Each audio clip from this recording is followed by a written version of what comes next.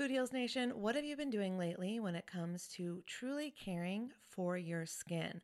Have you tried any of the light therapy facials or the LED masks?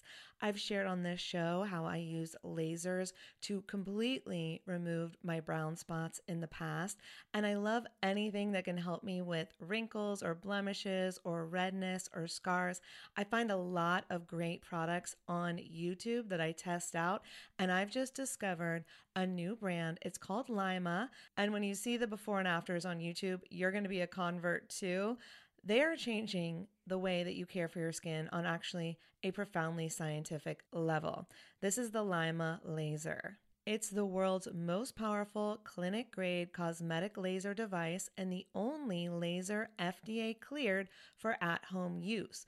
Why this is important is because I was spending, I'm not going to tell you how much, way too much money years ago when I was getting rid of those brown spots, when I was really healing my skin. And now this same type of technology is available at home, and I'm here for it. I am so excited. So this is a near-infrared laser light that penetrates deep into the dermis, simultaneously working on your fat, muscle, and bone to give you like a non-surgical facelift. It transforms your skin. It helps skin issues like wrinkles, sagging, blemishes, pigmentation, redness, breakouts, and scars. And it does this with zero damage, zero pain, and zero downtime. And I remember the lasers that I used to do, they did have some downtime, so this is great. Make sure to check out some of the before and after photos on the website so you can see what I'm talking about. They have YouTube videos too. But the reason it's groundbreaking is it uses that near-infrared low-level light technology, which is completely cold and painless, and it's 100 times more powerful than an LED. And the craziest part is you can even use it with a full face of makeup. So check it out for yourself. Visit lima.life. L is for live, Y is for younger, M is for masterful, A is for approved, and learn more about the Lima laser. If you're interested in trying one today, you can sign up for their newsletter. Tell them that Food Heals sent you, and please let me know if you order one. I want to hear about your results. Again, it's lima.life, Lyma.life. Y'all, oh my God, Food Heals Nation, I just got the softest sheets and pajama set from Cozy Earth, and I had to go and get you a discount code too so that you could experience the coziness as well. You can visit CozyEarth.com, use the promo code FoodHeals, and you'll get an exclusive 35% off. So Cozy Earth, it's like your one-stop shop for what they call the luxury she deserves. So listen up, guys, because this could make a great gift for that special someone, your girlfriend, your wife, the mother in your life. And don't forget, Mother's Day will be here before we know it. So get a gift for the mom, or moms, here's a nice little gift you could ask for. Anyways, let's start with the sheets to transform your sleep. The coolest thing about Cozy Earth bedding is that it is temperature regulating, so you stay cool, which is so important when you're sleeping. Plus, they are just so soft. It feels like I'm sleeping on a cloud. Plus, I love the Cozy Earth quality and longevity promise.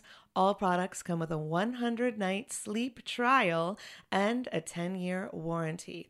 So incorporating Cozy Earth products into your self-care routine can enhance your sleep quality and just overall wellness. So again, this is the luxury you deserve. You can treat yourself to the ultimate in comfort and indulgence with Cozy Earth bedding and sleepwear, and prioritize your self-care and sleep health. And while you're at it, don't forget to check out the bamboo pajama set. It was awarded Oprah's Favorite Things in 2019, so you know it's good. I love the softness and breathability of the fabric, and it has these really great side pockets. And don't forget that by supporting our sponsors, you support this show. Head over to CozyEarth.com, use the promo code FoodHeals for an exclusive 35% off, and go get your mom the luxury she deserves on Mother's Day at CozyEarth.com with promo code FoodHeals. Food Heals Podcast, episode 233.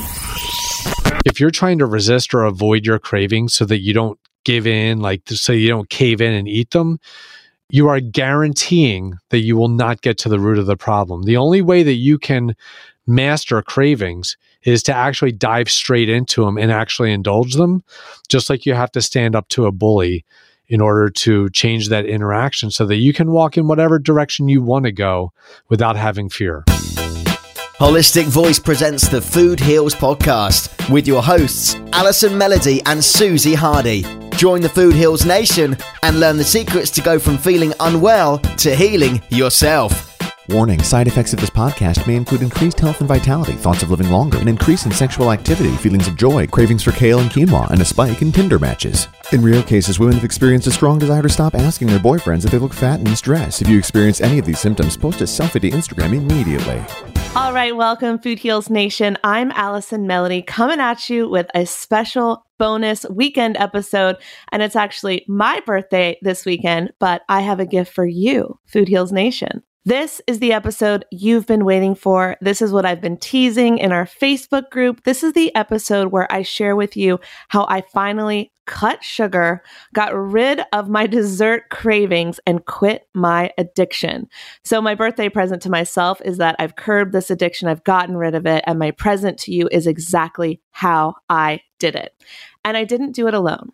I did have help from today's guest, David Zappasodi. David has been a health professional for over 22 years. He's the author of the #1 international bestseller, Immovable Heart, Unstoppable Mind. He's the creator of the Empowered Health Now program, which helps people drastically and completely transform their lives. The people that join his programs lose all their extra weight and are never the same again. He's also an inspirational speaker and a regular guest on various wellness podcasts and TV news stations. And I want to give a quick shout out to Josh Trent of Wellness Force because I first heard David on his show. Josh has an amazing show. I've been on his show. Wellness Force is a phenomenal show. We're going to have Josh on in 2019, and I'm grateful that he introduced me to David. And David's mission and his focus is to help you have a breakthrough in your life. He helped me. I know he can help you, Food Heals Nation, and I know you're going to love this interview with David. But first, if you're not exhausted from Black Friday, Small Business Saturday, and Cyber Monday deals, and you're still looking for some holistic holiday gifts, look no further than our Food Heals Holiday Gift Guide. We've got all sorts of discount codes for you on some of our favorite organic vegan products and services on brands like Bandaged Skincare, Teamy Blends, Addictive Wellness Chocolate, and so much more.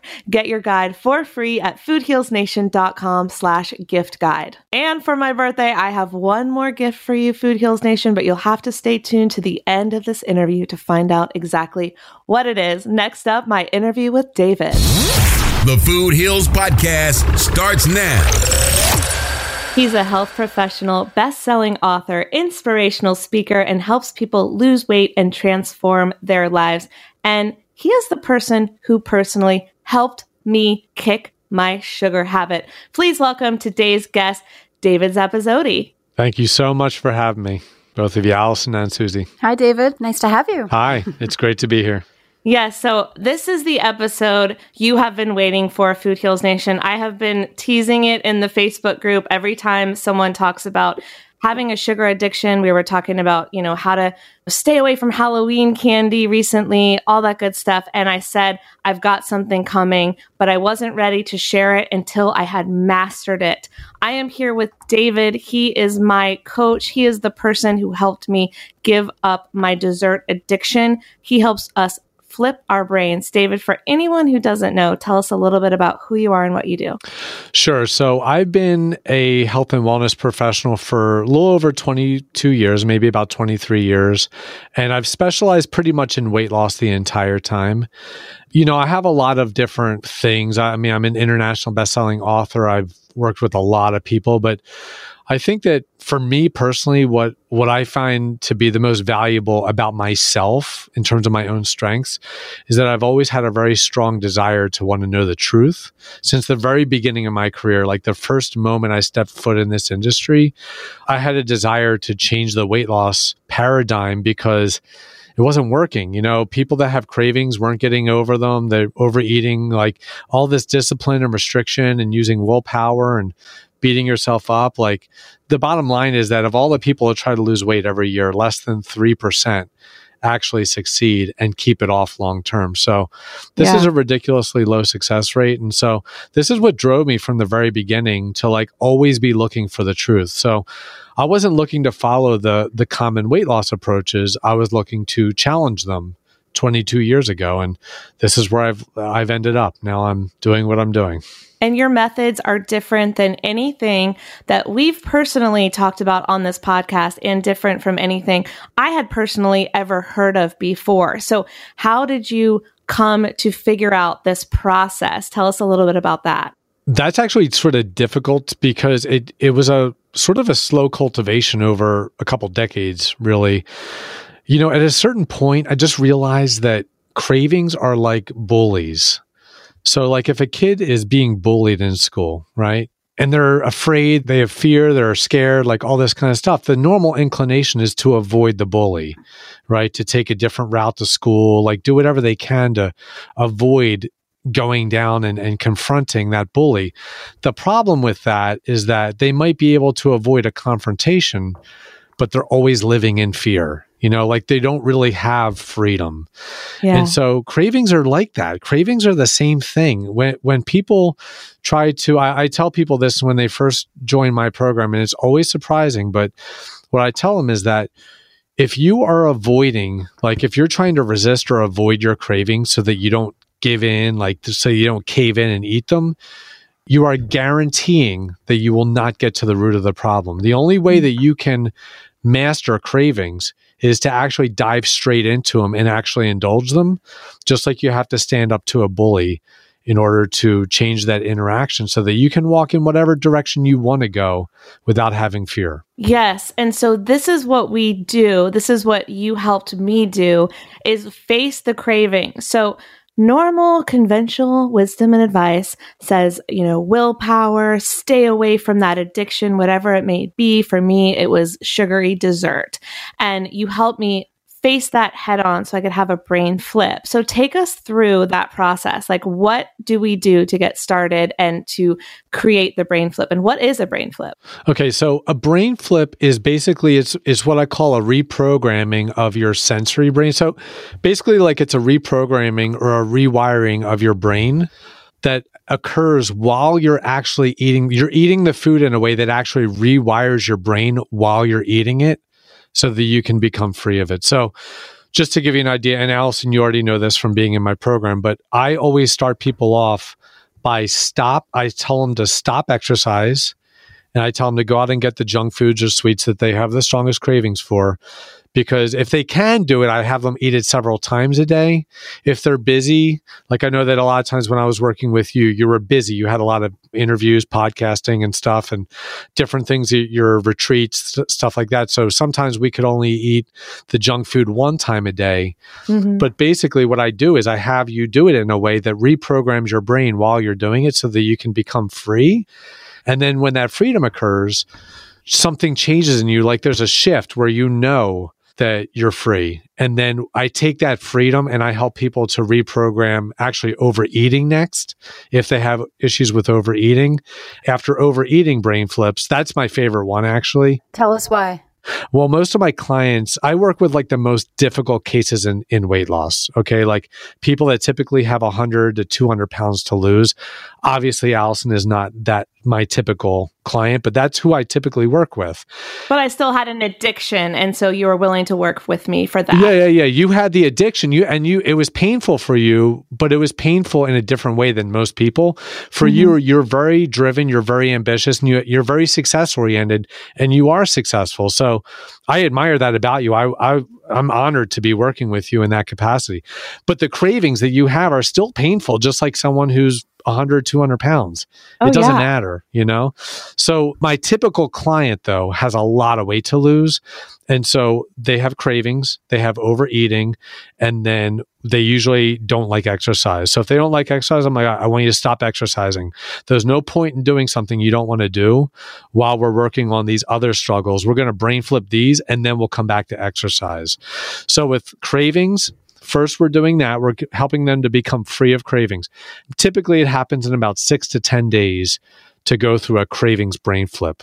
All right. Mm-hmm. Then, and after that occurs, they have a more centered awareness. Like, so the root of cravings is that they're sort of like a stimulating distraction.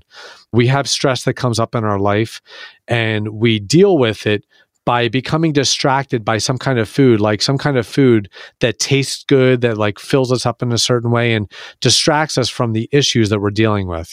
We've all heard Exactly. We've all heard the common example of like a girl, like her boyfriend breaks up with her and then she calls her girlfriends over and they're all eating ice cream. She feels bad, like the ice cream is a stimulating thing to distract from the pain of that breakup. That's a dramatic result, but that's sort of like what we do on a day-to-day basis in little chunks, like in little episodes. So that's what a craving is. It's a stimulating distraction. So when we brain flip it and you become free, you deal with stress in the opposite way. So instead of dealing with stimulating, it's centering. And instead of it being a distraction, it's awareness. It's a centering awareness. We take that centering awareness and we do use that to brain flip overeating. Now, Susie, you were asking me why that's my favorite one. That's my favorite one because most people that I work with that are like 100 to 200 pounds overweight, within 5 to 7 days, they're eating about a half to a third of what they were eating before. Mm-hmm. But they're not like, it's not in any way like it used to be. Like they're not doing that in a restrictive way. Right. They're like, after I take them what they go through and they rewire their brain, they're like, oh my God, I'm so happy that I can finally eat less food. And they can't wrap their mind around. Yeah. This is the thing that's my favorite part of it. They can't wrap their mind around how they could possibly eat that much food that they were eating every single day before. Mm-hmm. Wow. Like it doesn't make any sense to them how they could possibly do that. So it's powerful. So Yeah. that brings a sense of lightness. Right. Like they start to feel light. Then we use that for the third brain flip, which is exercise. Although we don't start with exercise, it's the third brain flip is to basically create another type of tool that gets them excited. And then they're using that with exercise. What it does is it turns exercise into something that used to be frustrating and heavy into like feeling like they're in recess in school again. Like they can't wait to get outside to be able to go exercise. In short, my days are filled with people who ask me to please let them stop eating junk food like you did, Allison. You asked me to stop eating. And I say, no, you got to keep going till you have the brain flip.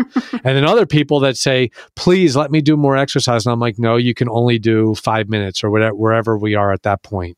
Yeah. So Susie, imagine this. Doesn't this go against everything you've ever heard? I hire a weight loss consultant. He tells me, stop exercising and go buy a bunch of junk food.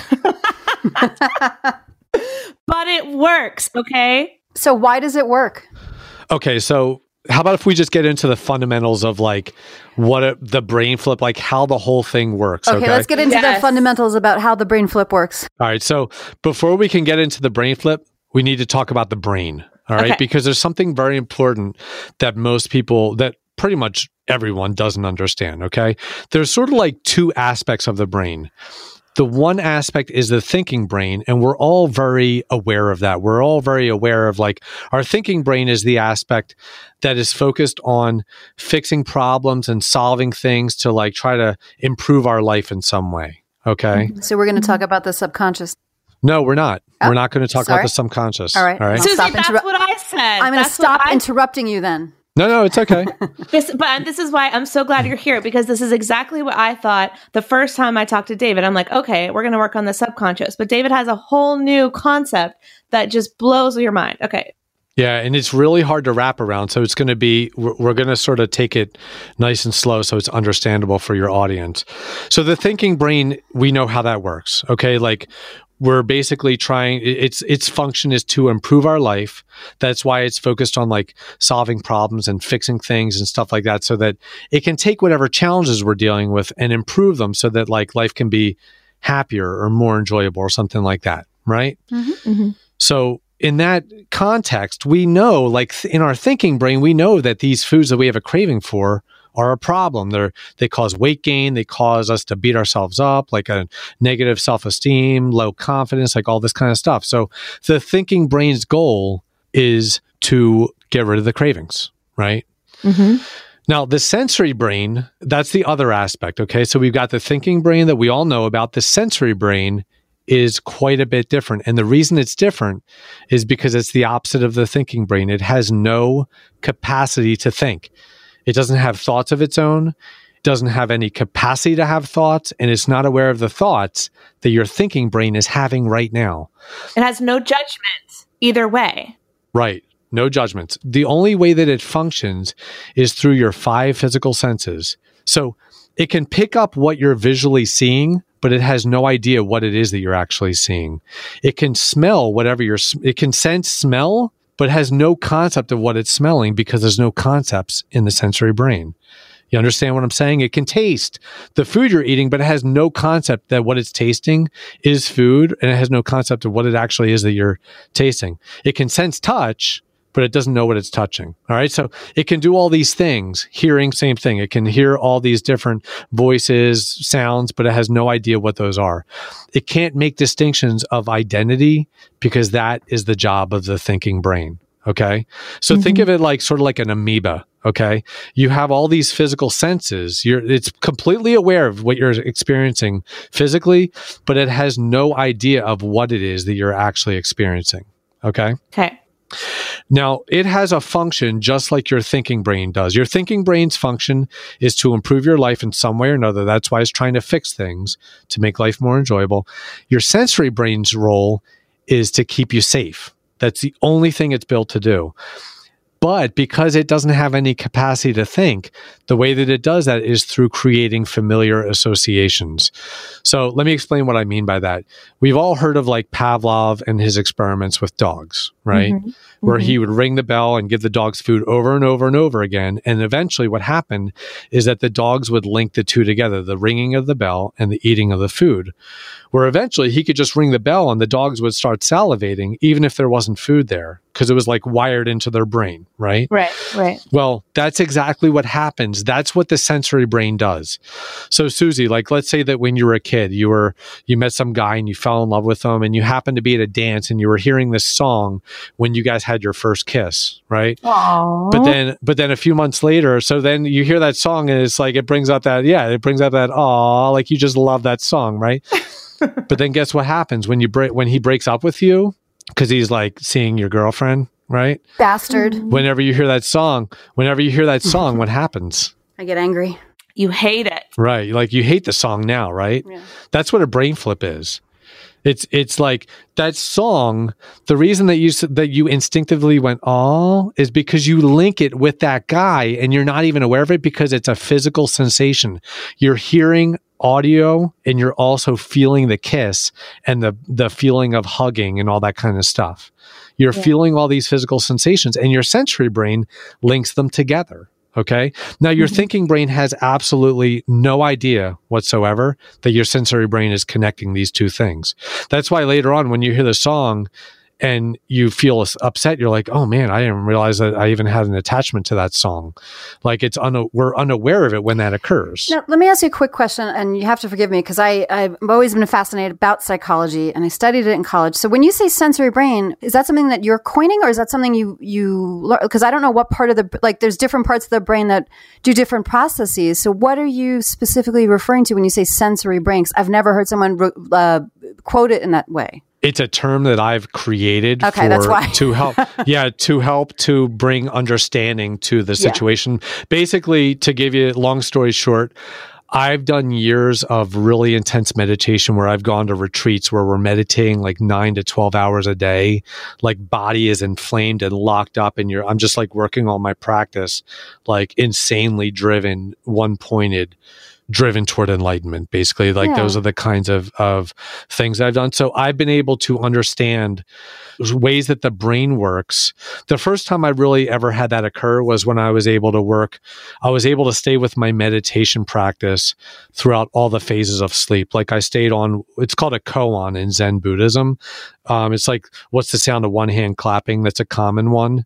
Like you can't answer it unless you have a genuine enlightenment experience. Right. The first time I was able to stick with my koan through sleep, all the phases of sleep, I started to understand some of these kinds of aspects of how the brain works. But it's not stuff that like people have an understanding of because it's so simple that the complexity of what we study it's under that radar. Yeah, because when you were describing the example of that bastard that cheated on me in middle school or whatever, Right. I totally understood that. And I was like, I get that. I agree with you there. But when you talk about sensory brain and thinking brain, it's like there's the frontal cortex. And so in terms of, so I totally, okay, that makes much more sense. Now I'm back with you. I get it. Okay. Yeah. So don't even think of the thinking brain as like your physical brain, like the sensory brain. I mean, don't think of it in terms of your physical brain. Just think of it in terms of the function that your brain has. Your brain has a thinking function and it has a sensory function, right? That's what I mean by the sensory brain. So there's an aspect that's sensory, and that's the part that links these things together, but it has no capacity to think about what it's linking together. How is that not the subconscious?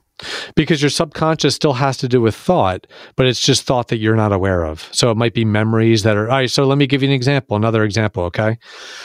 When I first started doing like really intense meditations, I remembered my brother coming home from the hospital when he was born, and I was a year old, okay?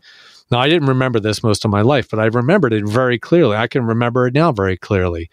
Now, the reason I can remember that far back is because when we're actually 1 year old, we're more in like the fundamental, more of a unified mind.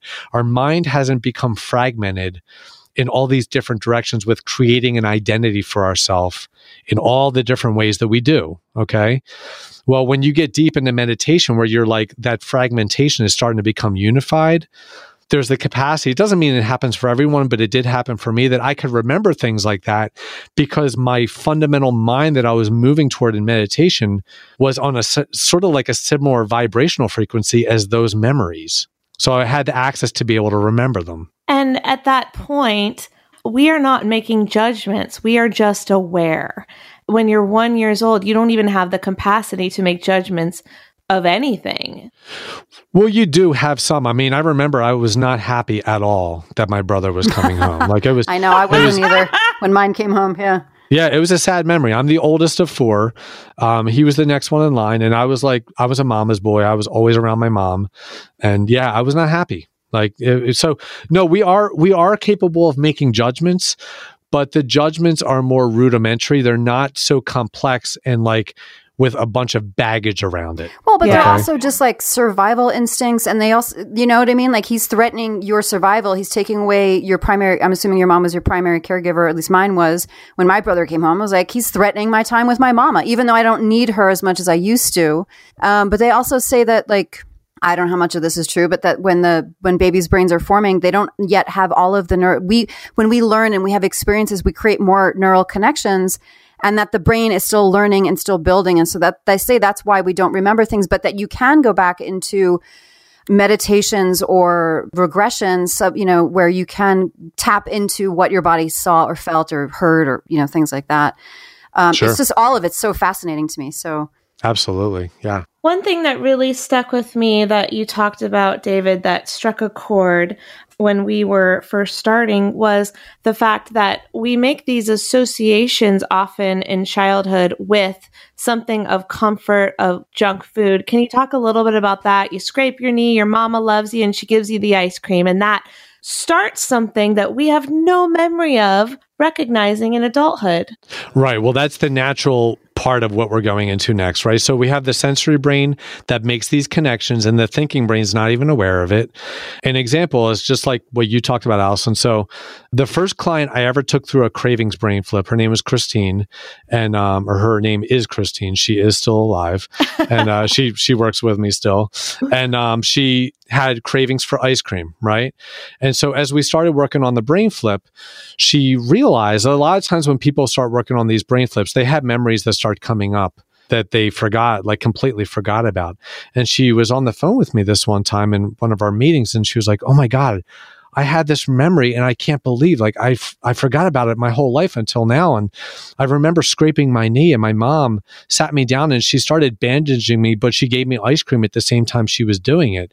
So like what she was experiencing there was her knee physically feeling better, So that's a physical touch sensation, and she's also experiencing taste with the ice cream. So the ice cream and the touch, the taste and the touch are getting linked together. And obviously it has to happen consistently for this linking to occur. And it did. Like her mom, whenever she'd get upset, her coping mechanism, her way of helping her to cope was to give her junk food while she was helping her to feel better. So in her thinking brain, she was aware that her mom, like talking with her or bandaging her, like she knew that was the thing that was really making her feel better. But the sensory brain doesn't know that because it doesn't know anything. All that it could do was link the taste to the physical sensation of feeling better. And so it created a program that said that ice cream equals feeling better. Yes. And this is my story too. It's so similar. I love this stuff. You know, it's pretty much like that for everybody. Yeah. And you either recognize it or you don't. And even if you can consciously recognize it, it doesn't mean that you know how to flip it, because I've been able to consciously recognize my issue for years, but it doesn't mean I've been able to stop it until I flipped the brain with you. So like my story is similar. It's like my mom and I would bond over our ice cream, our Entenmann's donuts and things like that. That was always our nightly ritual. We always Entenmann's. I know Entenmann's. Yeah, it's like a good 80s, 90s reference, right? That's an East Coast thing too. That's not on the West Coast. It's totally East Coast. Yeah. Yeah, I'm from Philadelphia, so I know Entenmann's. I used to have that too. You got it. You know what I'm talking about. So it's like, then even I am now, you know, plant-based, eating soups, salads, and smoothies all day, getting as healthy as possible, but still holding on to that sugar addiction. And part of it that I can clearly recognize is the connection to my mom, who's no longer with us. I'm sad about that. So when I get sad, I turn to the junk food because in my, you know, sensory brain, that brings me comfort. Does it bring my mom back? No. Would journaling or meditating bring just as much love to me and comfort in that moment? Yes. But is it easier to go to junk food? Yes. And so I can recognize that about myself, but it wasn't until I did the flip with David that he's going to talk about the process that everything actually shifted, because I can't remember a time in my adult life where I have gone for over a month without having a dessert, even if it's a vegan dessert, right? I cannot remember a time until this last month. That's how effective this is. Yeah. And, you know, the interesting thing is, like, even when you know, like, even if you know the root, like if you know, okay, so I formed this ice cream addiction back with my mom when we were connecting. So that is a little different than the other one. The other one was like she was hurt in some way. She was upset and her mom would soothe her and give her ice cream at the same time. With you, it was a connection. Maybe you didn't like school much. Like for me, I didn't like school much. So when I'd come home at night, like our connection was having ice cream while we watched a movie or something like that. So I developed a sweet tooth. I've done my own brain flip on ice cream on myself. You know, right. So like, yeah, we all have these kinds of things that can occur. Overeating's different. We'll get into that later. Okay. Overeating is typically negative, but cravings are positive. We link a positive feeling to an unhealthy food in some form or another.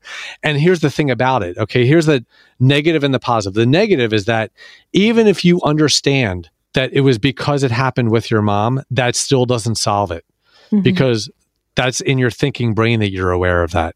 The problem is in your thinking brain. Like, you're not doing anything wrong in the way you're thinking that stops you from having cravings. The cravings have nothing to do with your value as a person or what your abilities within your own cognitive brain. It has nothing at all to do with that. All it is a sensory brain connection that says that ice cream equals feeling good. It is literally that simple. That's why most people don't see it, because it's not complex. And it's also why willpower is not usually effective. It's never effective in that way. Okay, we'll let you say. Listen, even if a person is able to use willpower and stop something for good, they will create that imbalance in some other area of their life for sure. Oh, okay, that's a really good point. Okay. Yeah, because imbalances can't be like created or destroyed. They can only be manipulated in that sense. Like, if you're not getting to the root of it, the imbalance just goes to some other area. What you need to do is you need to transform it. so that it becomes an asset rather than a liability. Like cravings are a liability for people until they brain flip it. Now, like for you, Allison, now you've brain flipped it. Now it's an asset.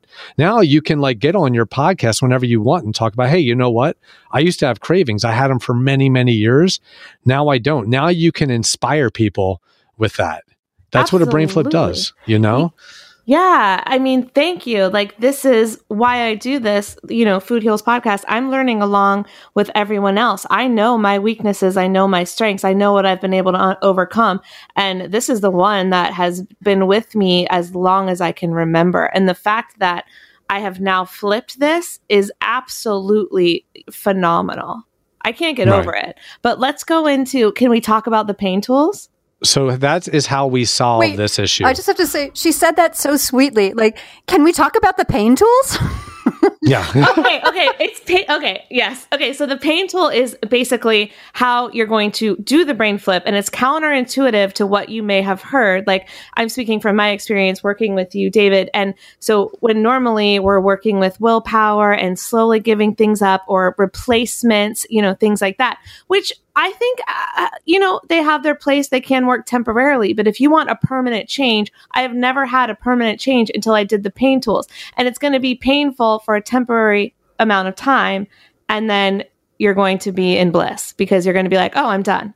And it's worth every moment of that pain. It's not as bad as I might be making it seem. But David, please tell us about the pain tools. Oh, it can be horrendous. Sign me up. It's not. Listen, Susie, it's not uncommon for people to tell me that they hate me when they're working on their brain flip, on the cravings brain flip. But anyone who's told me they hate me in the middle of it tells me they love me at the end of it. Aww. So it's like you literally do brain flip in the opposite direction. So Susie, so like we were talking about, the real gist of this problem is that ice cream equals safe in the sensory brain, right? So what we do is we create a pain tool that says that ice cream does not equal safe, that it equals pain. Yeah. Okay. So the way that I do that is I have people create an audio recording that I take them through a very specific type of psychological journey that like increases in pain the further into it they listen. And it has to do with like how their life is going to go if they never solve this problem, right? And they listen to it while they're eating whatever junk food or craving they have. Okay. And at the end, I have them answer a question, and then they get on, like with my coaching, I coach them through it, and I listen to like how they answer their question and how it went. And basically what I'm doing is it's sort of difficult to explain on an interview, but what I'm doing is their goal is to listen to that audio and like live it, like imagine it so deeply that they're actually living it. And it's a horrible experience. Okay. At first. And it makes the whole process very, very thoroughly unenjoyable. But what happens is that by doing that, that pain tool plants a seed in the sensory brain. And it's a small seed at first, but it's a seed that says that ice cream does not equal safe. It equals or does not equal enjoyment or connection or whatever the program is. Okay. It equals the opposite. And even though it's small, it's just ever so slightly small. What it does is it ever so slightly starts to decrease the cravings. And when that happens, what it does is that plants a seed on the opposite in the pain tool, where it makes the pain tool start to become less painful. Because the pain tool can only come to fruition if the cravings are there. But when they start to become free of the cravings, the pain can't be there anymore. So basically what happens is that they keep using this pain tool, and in the beginning it's horrendous. It's like horrible. And all they want to do is stop, and they get distracted. Like the taste of the food distracts them. Their mind comes up with these memories to try to distract them from listening to that audio. And my job is to get them to listen to the audio even more intensely each time they do it. And what ends up happening is that as each seed starts to grow in both brains, they eventually get to the point where the old brain, the new program is sort of like the same size as the old one. And at that point, they're like, junk food, I could take it or leave it. At this point, it's a coin toss. Like they're sort of indifferent. They went through hell to get to that point. So based on my experience, I'll share that my pain tool, it was a recording that I would listen to, and I would eat what I was craving the most. So for me, David and I determined that it was this like luscious vegan cake that I love from Bristol Farms with like chocolate frosting and raspberries in the middle. And then this ice cream milkshake, Oreo ice cream milkshake that I get from this place down the street from me. And those are both things that I would turn to when I was feeling sad or down or had a long day. Any excuse, I would turn to it. And so instead of giving them up right away, I was literally eating them every day, usually at night, sometimes twice a day when I could fit it in. I couldn't always, but the more you do it, the faster you can flip. The slower you do it, the slower you flip. I did a little bit more slowly because I was just overscheduled. And I would listen to the recording of my worst possible scenario and all of my worst nightmares coming true. And so what it did was it flipped my brain to no longer associate those two items with comfort, but instead to associate them with pain, suffering, my worst nightmare, losing my husband, losing my business, losing my relationships, losing my, influence as I'm food heals. I can't be a person with addictions who weighs 500 pounds and preach health. I have to be healthy. And so when I was imagining myself losing everything, it flipped whatever that brain is that, used to associate with comfort was now associating with horror. And I got to the place of indifference. Now, I am not yet at the place where I can eat a piece of chocolate without being triggered because I haven't tried it yet because I don't want to. I am still in the place of I'm avoiding, but I have no cravings and no, oh, I must have that. So I've been to holiday parties. I got through Halloween candy all around me. Didn't have a single bit.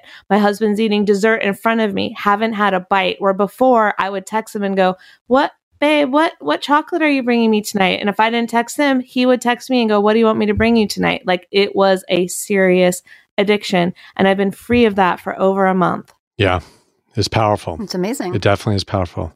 So Allison, just so people understand, when I take people through this brain flip, they get to this point of indifference, right? And then at that point, I take them through what I call a mastery phase. And I'm not going to get too in detail because it's just like getting into the weeds and it's a lot of complexity. But basically, I'm having them still listen to the audio without the junk food. And they're doing like some exercises with the audio itself to like work through any little areas of the pain tool that are actually still painful. So basically, at the end of the brain flip, when you've completely mastered cravings, what happens is that your sensory brain is completely reprogrammed. And so there's no possibility of a craving. And at the same time, the pain tool is 100% not painful. Yeah. At that point, you're completely done with the first brain flip. Yeah. And here's the great thing about this, okay? The sensory brain where we're having the brain flip in, because it has no capacity to think, it doesn't have any concept of time because time is a construct of the thinking mind, right? We can only gauge time with our thinking mind. If we're unconscious or if we're in a coma, time doesn't exist. Okay, we're not aware of it. So what that means is that these programs that are in the sensory brain, they could be there for decades.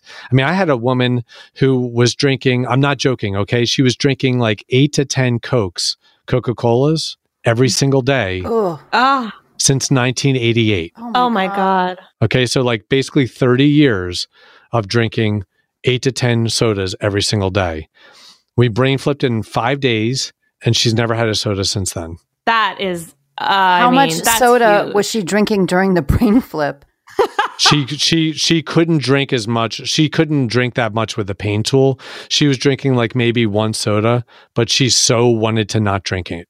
Yeah. Yeah. And that's what happens is, in my experience anyway, David, it's like you start doing it, you're gung ho about it. And at first, I will say for me, the ice cream and cake still tasted good. And it was kind of like this weird thing where I was like, it tastes good, but I'm doing this weird thing about how horrible it is. And then as I went on, I did not want anything at all. Like I didn't want it near me because I knew I was going to have to do the pain tool, but you forced me through it. And I think that's when, and correct me if I'm wrong, when the brain flip truly starts to happen.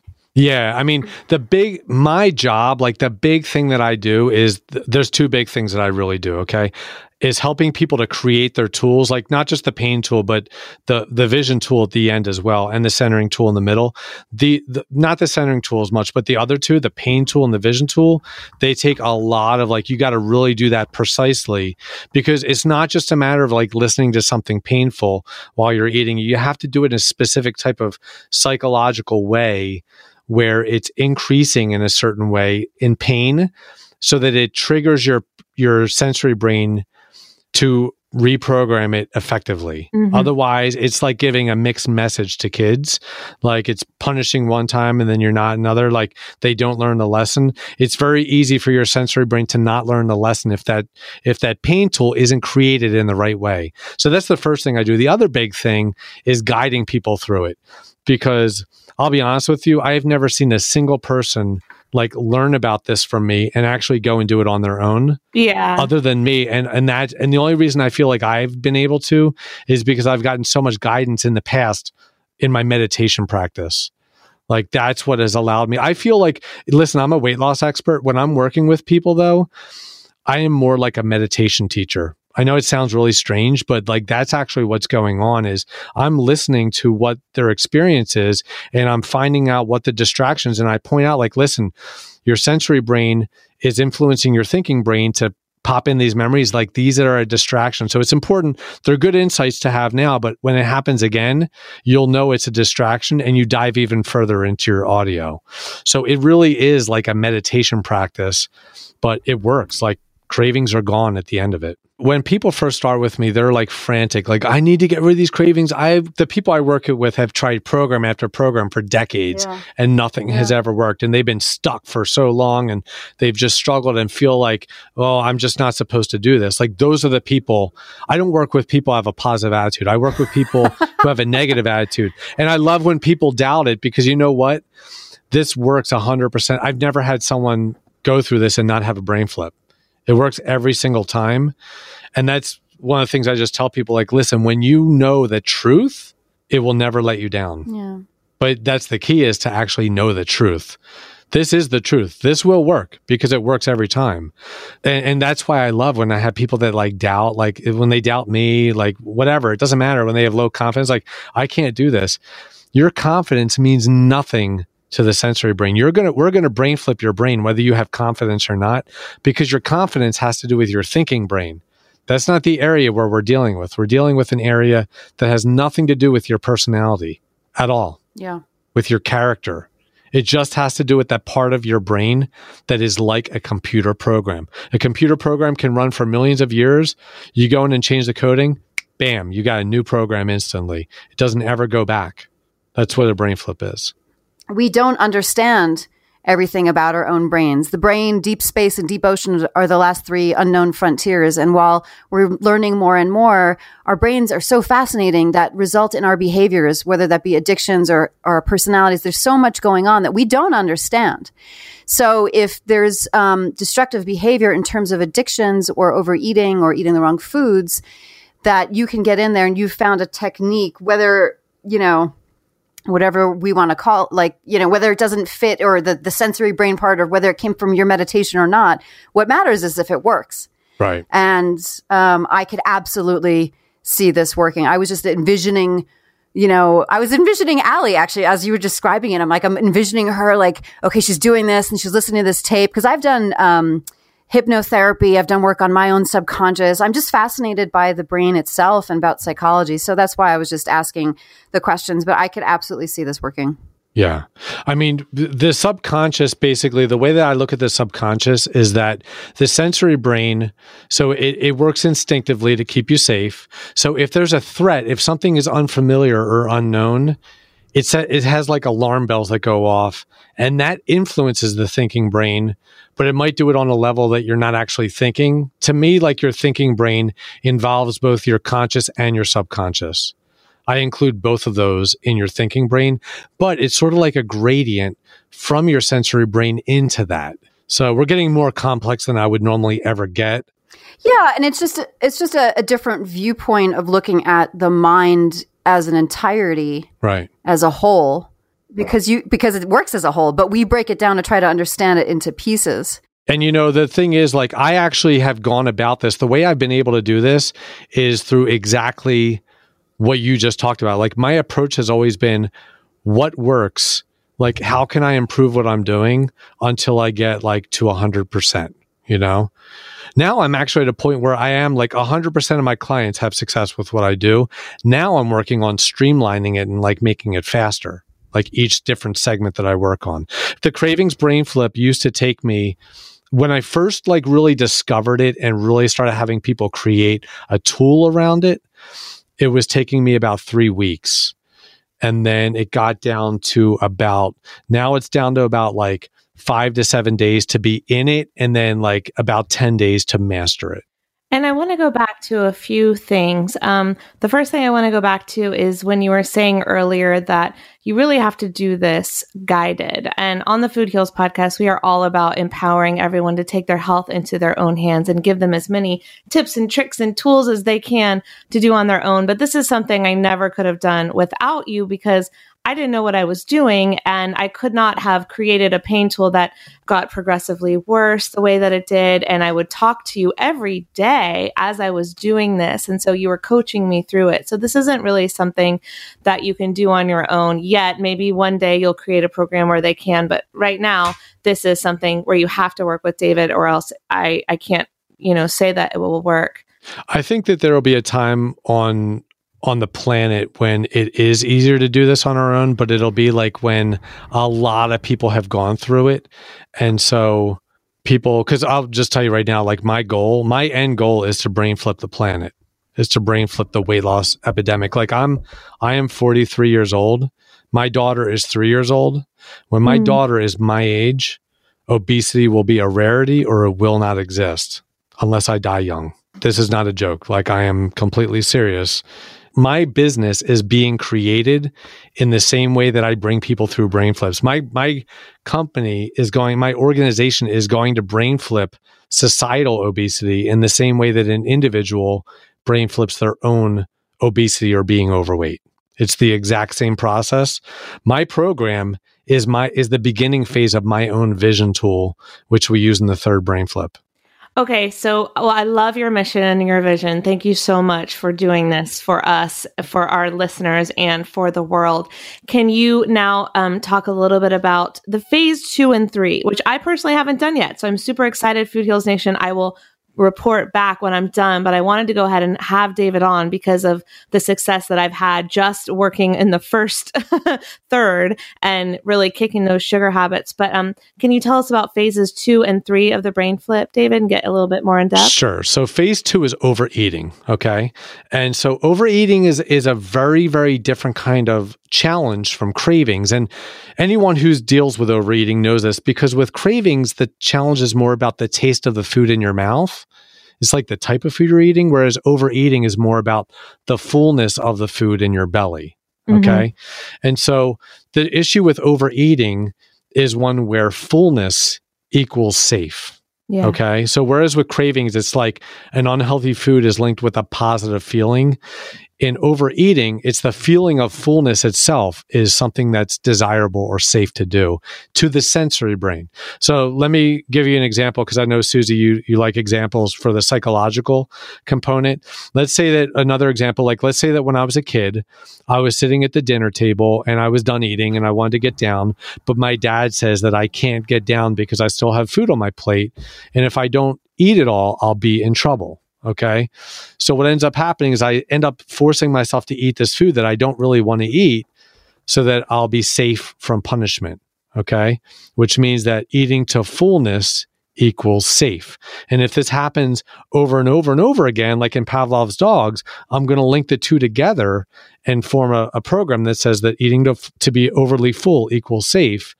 And so I'll just start doing that regularly, and years later I can have a full-blown like overeating addiction and have no idea in my thinking brain why I can't solve it, because I don't want to do it, but for some reason or other I do it, and it's because the sensory brain links it to safety. Okay, that makes sense. All right. Yeah. So what we want to do there is same thing. We want to create a different kind of program that says that fullness does not equal safe, that satisfied equals safe. And I define satisfaction of a meal in 3 ways. Number one, it's enjoyable. Like, you have to actually like the food that you're eating. It has to taste good to you. Number two, you feel good. Like, you're not eating so much that you feel like a dead weight or sluggish or heavy or tired afterwards. Okay. You have to actually feel good with your meal. But then thirdly, it has to also sustain you until the next meal. If you eat too little where you're starving soon after, that's not going to work either. So it's got to be enjoyable. It's got to make you feel good, and it has to be sustainable. So what I have people do first with the second brain flip, with overeating brain flip, is I have them create a centering tool where they ask themselves 3 questions on each of those levels of satisfaction. Like, is this food enjoyable? Is this food making me feel good? Is this food sustaining? Will this amount that I've eaten sustain me until the next meal? And they're going to ask these questions in an audio recording again, with about 5 seconds in between each one, over and over in rotation for about 5 minutes, ending on the 3rd question. So that's the centering tool. And then what we're going to have them do, that's all they have to do to create, that's all that they have to create for the second brain flip. All right. So then what we're going to do then is we're going to have them prepare the same amount of food that they would normally eat in a meal. Okay. And they're going to put it on 2 different plates, and they're going to do 2 very different things with these plates. With the first plate, they're going to eat it while listening to the centering tool, which is going to help them to start to become more aware of when they're satisfied. And when we have an issue with overeating, that's difficult to know at first. So that first plate is hard to know when we're satisfied, because when we have an issue with overeating, we typically eat past the point of satisfaction to the point of fullness. Okay. So the centering tool is going to plant a seed in that first plate that helps us to become more and more aware of when we're satisfied. Because all we got to do to become more aware of being satisfied is focus on being satisfied.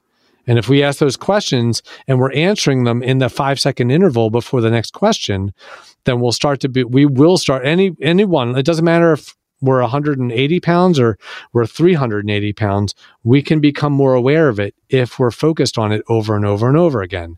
Whatever we focus on gets stronger, okay? When a person says, oh, I'm too overweight, I can't be aware of what I'm eating, that's not true. The reason that they're not aware of it is because they believe that they can't be aware of it. They can be aware of it. They just need to create a tool that they can use to help them to do it. Okay. So that's what they do with the first plate. And when they've gotten to the point where they're going to be sustained, they stop eating and they turn off the audio. And if there's any food left over on the plate, they'll transfer it to the second plate. Now with the second plate, they're going to use their pain tool. Okay. And so with that one, where fullness equals safe, the pain tool is going to plant a seed that says the fullness does not equal safe. Is it the same pain tool? Because I haven't done this part yet. Is it the same pain tool that you use to first work on the cravings? Or is it a different pain tool because that's a different association? Can you talk about that? No, it is the same pain tool. And if you remember when we created your pain tool, we didn't, that you did the practice with like ice cream and that cake, right? Yep. But there's nowhere in the pain tool where we mention them. Nope, not at all. It's just, if I keep doing this, all these things will happen. And it's my worst case scenario. It's all my worst fears have come true. I've lost everything. Right. So it's like, if I keep doing this could be different things. We create one pain tool, and then that actually links in with you on a sensory brain level. So as soon as you start using it, your sensory brain knows what you're doing with it now. So that's why an overeating brain flip takes a shorter period of time, because your sensory brain is already programmed with that pain tool, and it happens faster. Overeating brain flips can happen, and I've seen it happen as short of a time as 3 days, but the average is 5 to 7 days, whereas cravings is 6 to 10 days. Okay. And let's just oh my gosh. Do you know how long people have been trying to stop overeating, to stop their cravings, to stop their addictions? And the fact that this can change in a week or less, that is incredible. So you may have to, if you're going to do this, if you're going to commit, you may have to eat some meals alone. You may have to not eat with your family or not eat in front of the TV or however you typically eat in order to make this change. But it's going to change your whole life. So it's like, 5 to 7 days, I can't even express how incredible that is. Well, that's if they do the first craving. If they have, listen, not everyone that comes into my program has all 3 brain flips, because some people come in and they don't have any cravings. They don't have a sweet tooth. They don't have any of that stuff. They just have... That would be Susie. So Susie is not addicted to sugar like I am. It's just like some people just have compulsive overeating. So they would go right to the second brain flip. And for those people, it usually takes a little bit longer than if they did the first brain flip, the cravings brain flip first. Other people have cravings like you, Allison, but overeating, like you might do it here and there at times, but it's not like a real big issue in your life. You don't have a lot of weight to lose. Overeating typically leads to more weight gain than cravings does because you're actually physically eating more food. Right. So with you, you're not going to do this practice in the same way that like someone who has issues with overeating all the time, like every single day. Right. No, I know. I'm just saying to anyone who may be listening who does feel that they have this issue, it's like, this is something that you now have the tools that you can change this. And I just think it's so exciting because I think for so long we have been, and I'm guilty of this too, like looking at what's the latest diet, what's the latest buzzword, what's the latest thing. And maybe, I'm going to figure it out. This time it's going to be different. This time it's going to be different. And this time it really is going to be different. Yeah. And the interesting thing too is like, when I talk with health professionals and stuff, and they're like, have you gone to this convention? Have you gone to this fair? And like, I'll be honest with you, I've never, ever gone to any convention or fair or anything. Like, I don't study the wellness industry at all. Yeah. Because like for the most part, with where I am and my level of understanding, most of that stuff would just lead me astray and it wouldn't make any sense with what I'm doing. Like, I'm sort of a think tank type of person. I like to like huddle in and really like look at and meditate and like get clearer and inspired on what it is that my objective is, and then just like let it flow out of me. And if I were studying a lot of stuff, I actually feel like I wouldn't have been able to create what I've created through that. I hear you. So yeah, it's sort of interesting. I'm not saying it's bad. I'm not saying that those things are bad. I think it's great to like exchange ideas and stuff like that, but that just hasn't been my path with creating what I've created. Okay. So you were saying Brain Flip 2. Let's go back. The centering tool that we create in that one, that might sound to people like it's monotonous to hear the same three questions over and over, but you got to understand that after you go through the first brain flip where you're not dealing with stress, with stimulating distractions, you're now dealing with it with the opposite, with centering awareness. It's much easier to use that centering tool. So like if anyone's listening to this and like, oh, I don't want to listen to three questions over and over, you will after the first brain flip. Okay.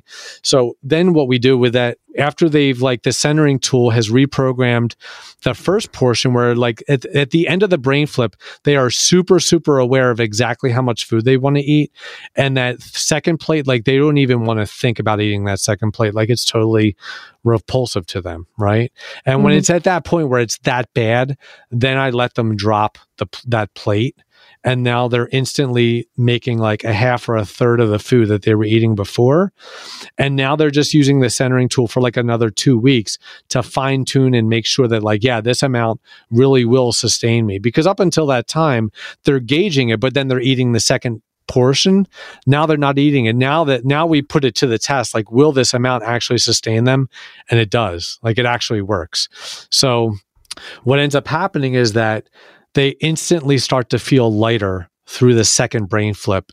Like, and it's not just lighter because like, yeah, they're eating much less food and it's like happening instantly, but they feel awesome about doing it. Like, it doesn't feel restrictive. It feels the opposite. They felt restricted at the end of the brain flip when they had to eat that food. And now they feel free that they can finally drop it. It's literally the opposite of how most people try to overeat, stop overeating. Right.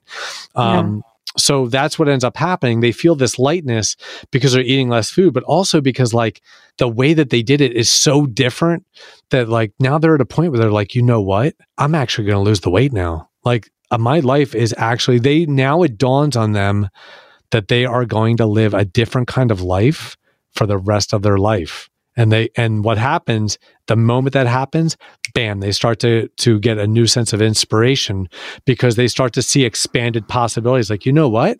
Maybe I can do this now. Like, maybe I can like do that half marathon I've always wanted to be able to do and never thought I could do. Maybe I will be able to fit into that dress size. Like now, these things that were improbable or impossible before are now very likely to occur. So that lightness we now take into the third brain flip. All right, we need that to happen for the third brain flip to be able to start.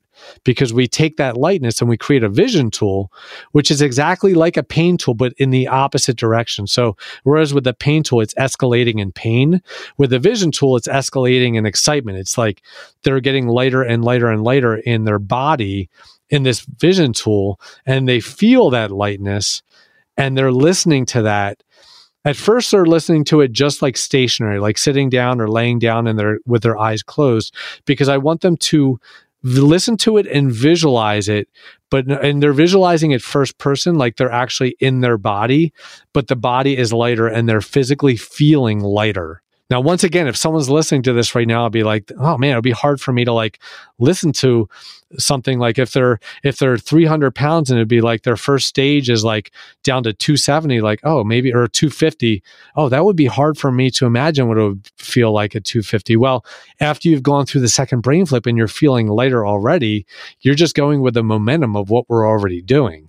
So it's a different game plan. Like, this is why I say this, because when I describe these brain flips in these interviews and I get into like what we're doing, they always seem to people like, oh man, that would be hard for me to do. But you got to understand, you're going to be in a different place after you go through the brain flips. Your life will be fundamentally changed forever after you're free of cravings and you're eating a half or a third of the food you were eating before.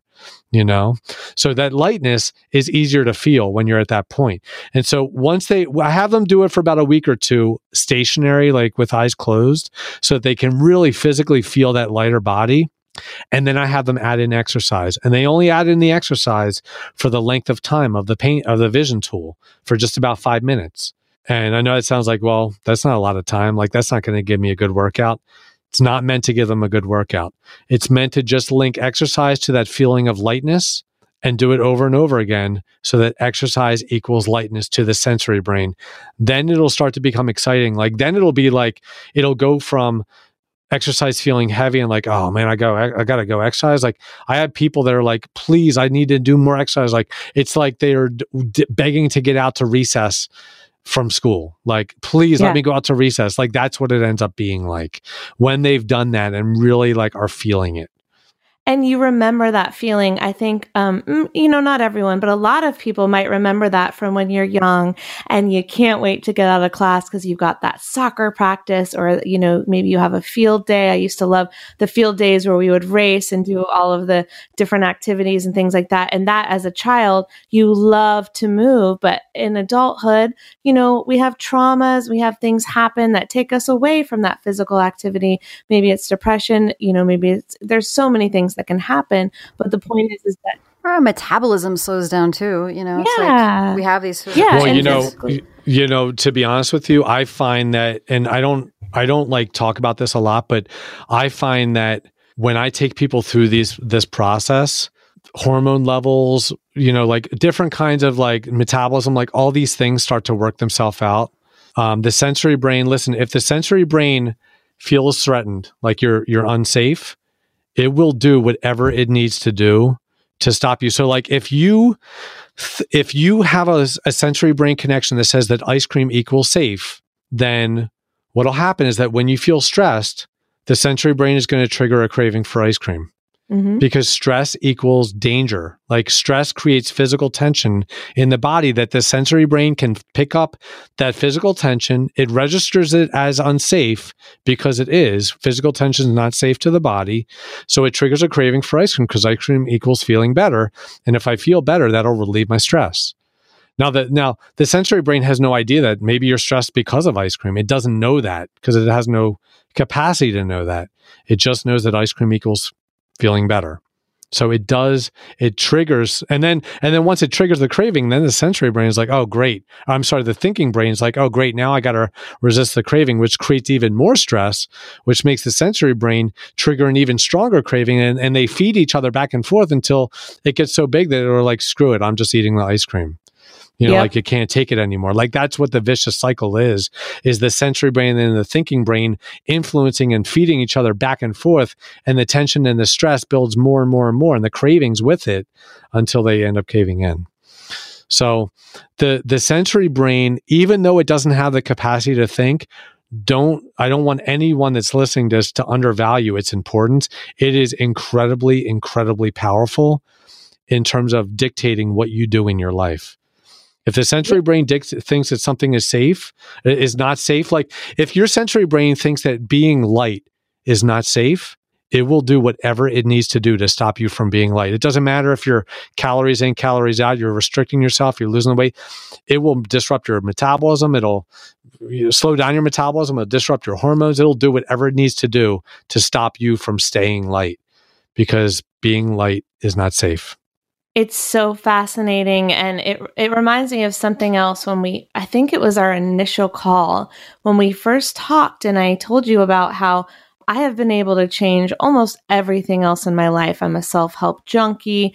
I have given up everything that I decided to give up kind of cold turkey with no problems, with no symptoms or anything like that. Like I've slowly, throughout the years, I've given up different things that I decided were not right for my body based on my own knowledge and based on going to holistic doctors and nutritionists and getting my blood levels taken and figuring out my food allergies. And so I quit chicken overnight. I've quit dairy overnight, like had no problems with these things, but I had never been able to do it with sugar. And something you said to me was that I had brain flips at that time about those things without even realizing it, right? Yeah. But it was because I believe the pain associated with those, there wasn't pain, so I was able to flip it. When there's pain associated, like there is with sugar and comfort, it takes a lot of effort to do the brain flip, more than just reading a book and making a decision and having willpower. And that's the difference when there's so much pain and comfort associated with something. So imagine having freedom from that. That's what I'm getting right now. That's what I'm experiencing. Yeah. And the great thing about it is that like when you're using these pain tools and the vision tool and all that, and you're imagining your life that way, right? And it feels bad. And a lot of people are like, well, how, okay, so for the third brain flip, right? The third brain flip, the sensory brain program that we're changing is that being heavy equals being alive. Yeah. That's the biggest one. Like everything that I do is gearing a person toward getting ready to brain flip that one program in the sensory brain that says that being heavy equals being alive. It's not one that's formed in childhood. Like in childhood, like you could form cravings in childhood. You can form a positive feeling to an unhealthy food in childhood, which can create weight gain over time, right? And you can also form a program that says like fullness equals being safe, which can also lead to weight gain. The last program that we're creating, that we're brain flipping, isn't one that was necessarily created. It wasn't created prior to being overweight. It was created through being overweight. And that last one is being heavy equals being alive. Because basically, once a person is already overweight, on a day-to-day basis, they're feeling the physical sensations of being heavy. And they're also experiencing the physical sensations of being alive. And so the sensory brain links those two together and says that being heavy equals being alive. And the more that it experiences it, the stronger that program is. The sensory brain isn't aware of time, but it does have stronger and weaker programs based on how much you're experiencing something. So that's what's happening in the brain once you're already overweight. That's the last thing that we need to brain flip.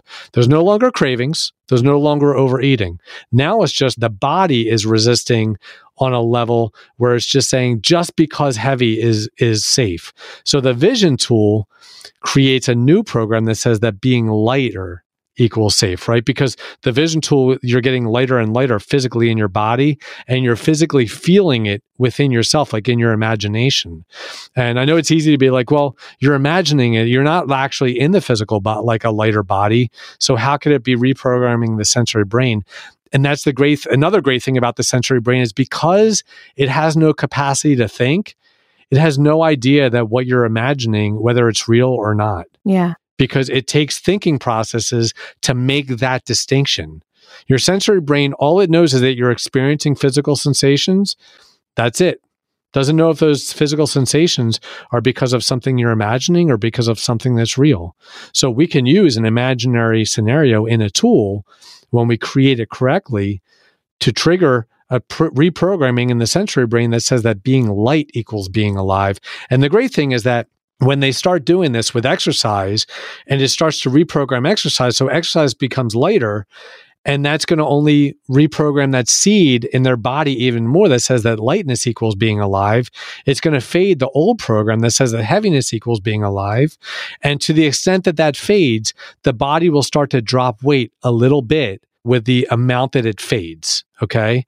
And what that'll do is it'll allow the person to be able to use their vision tool even with even more vividness, because now the body, as it gets lighter, is getting closer to the body that they're envisioning in that vision tool, which is going to excite the exercise even more, which is going to strengthen the new program even more. It's going to weaken the old program even more. When that program gets weaker, the body gets smaller again to adapt to the new program. And it's a joyful cycle.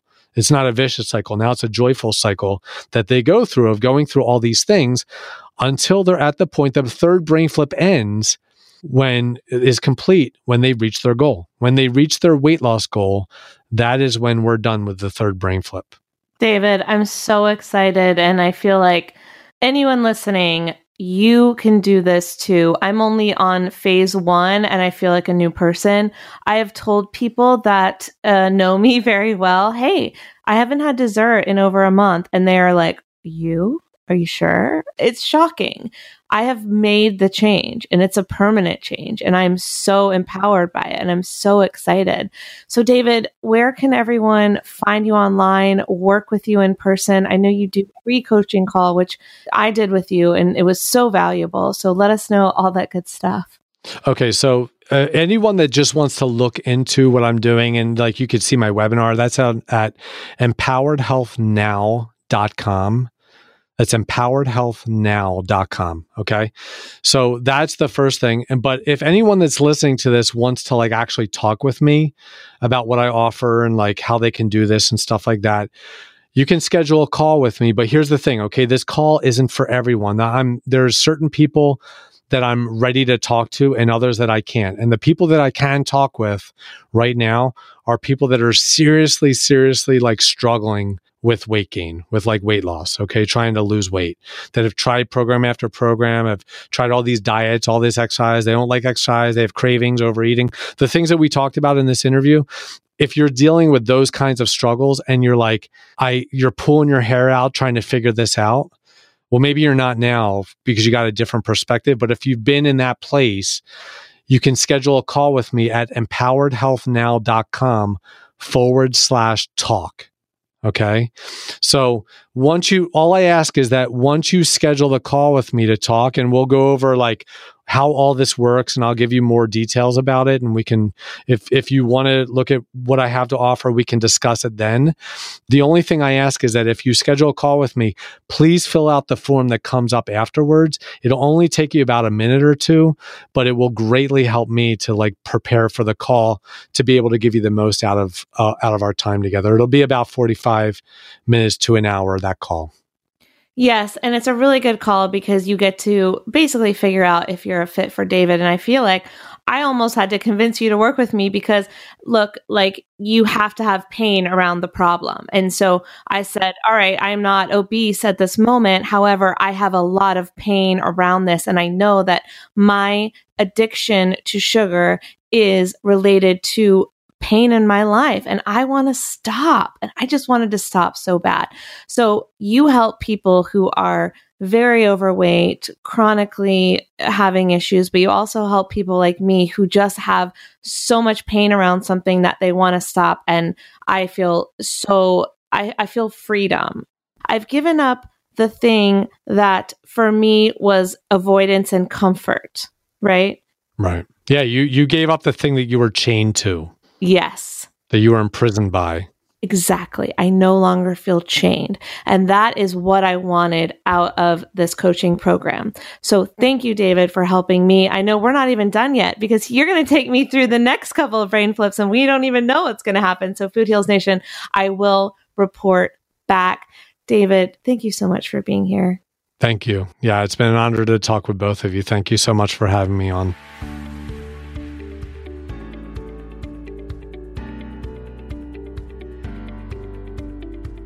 All right, Food Heals Nation, hope you enjoyed our interview with David. Want to let you know, if you're listening right now and you decide to work with David and you're really ready to kick your addiction in 2019, just like I did, now is the time. And when you book with David, I have a free gift for you.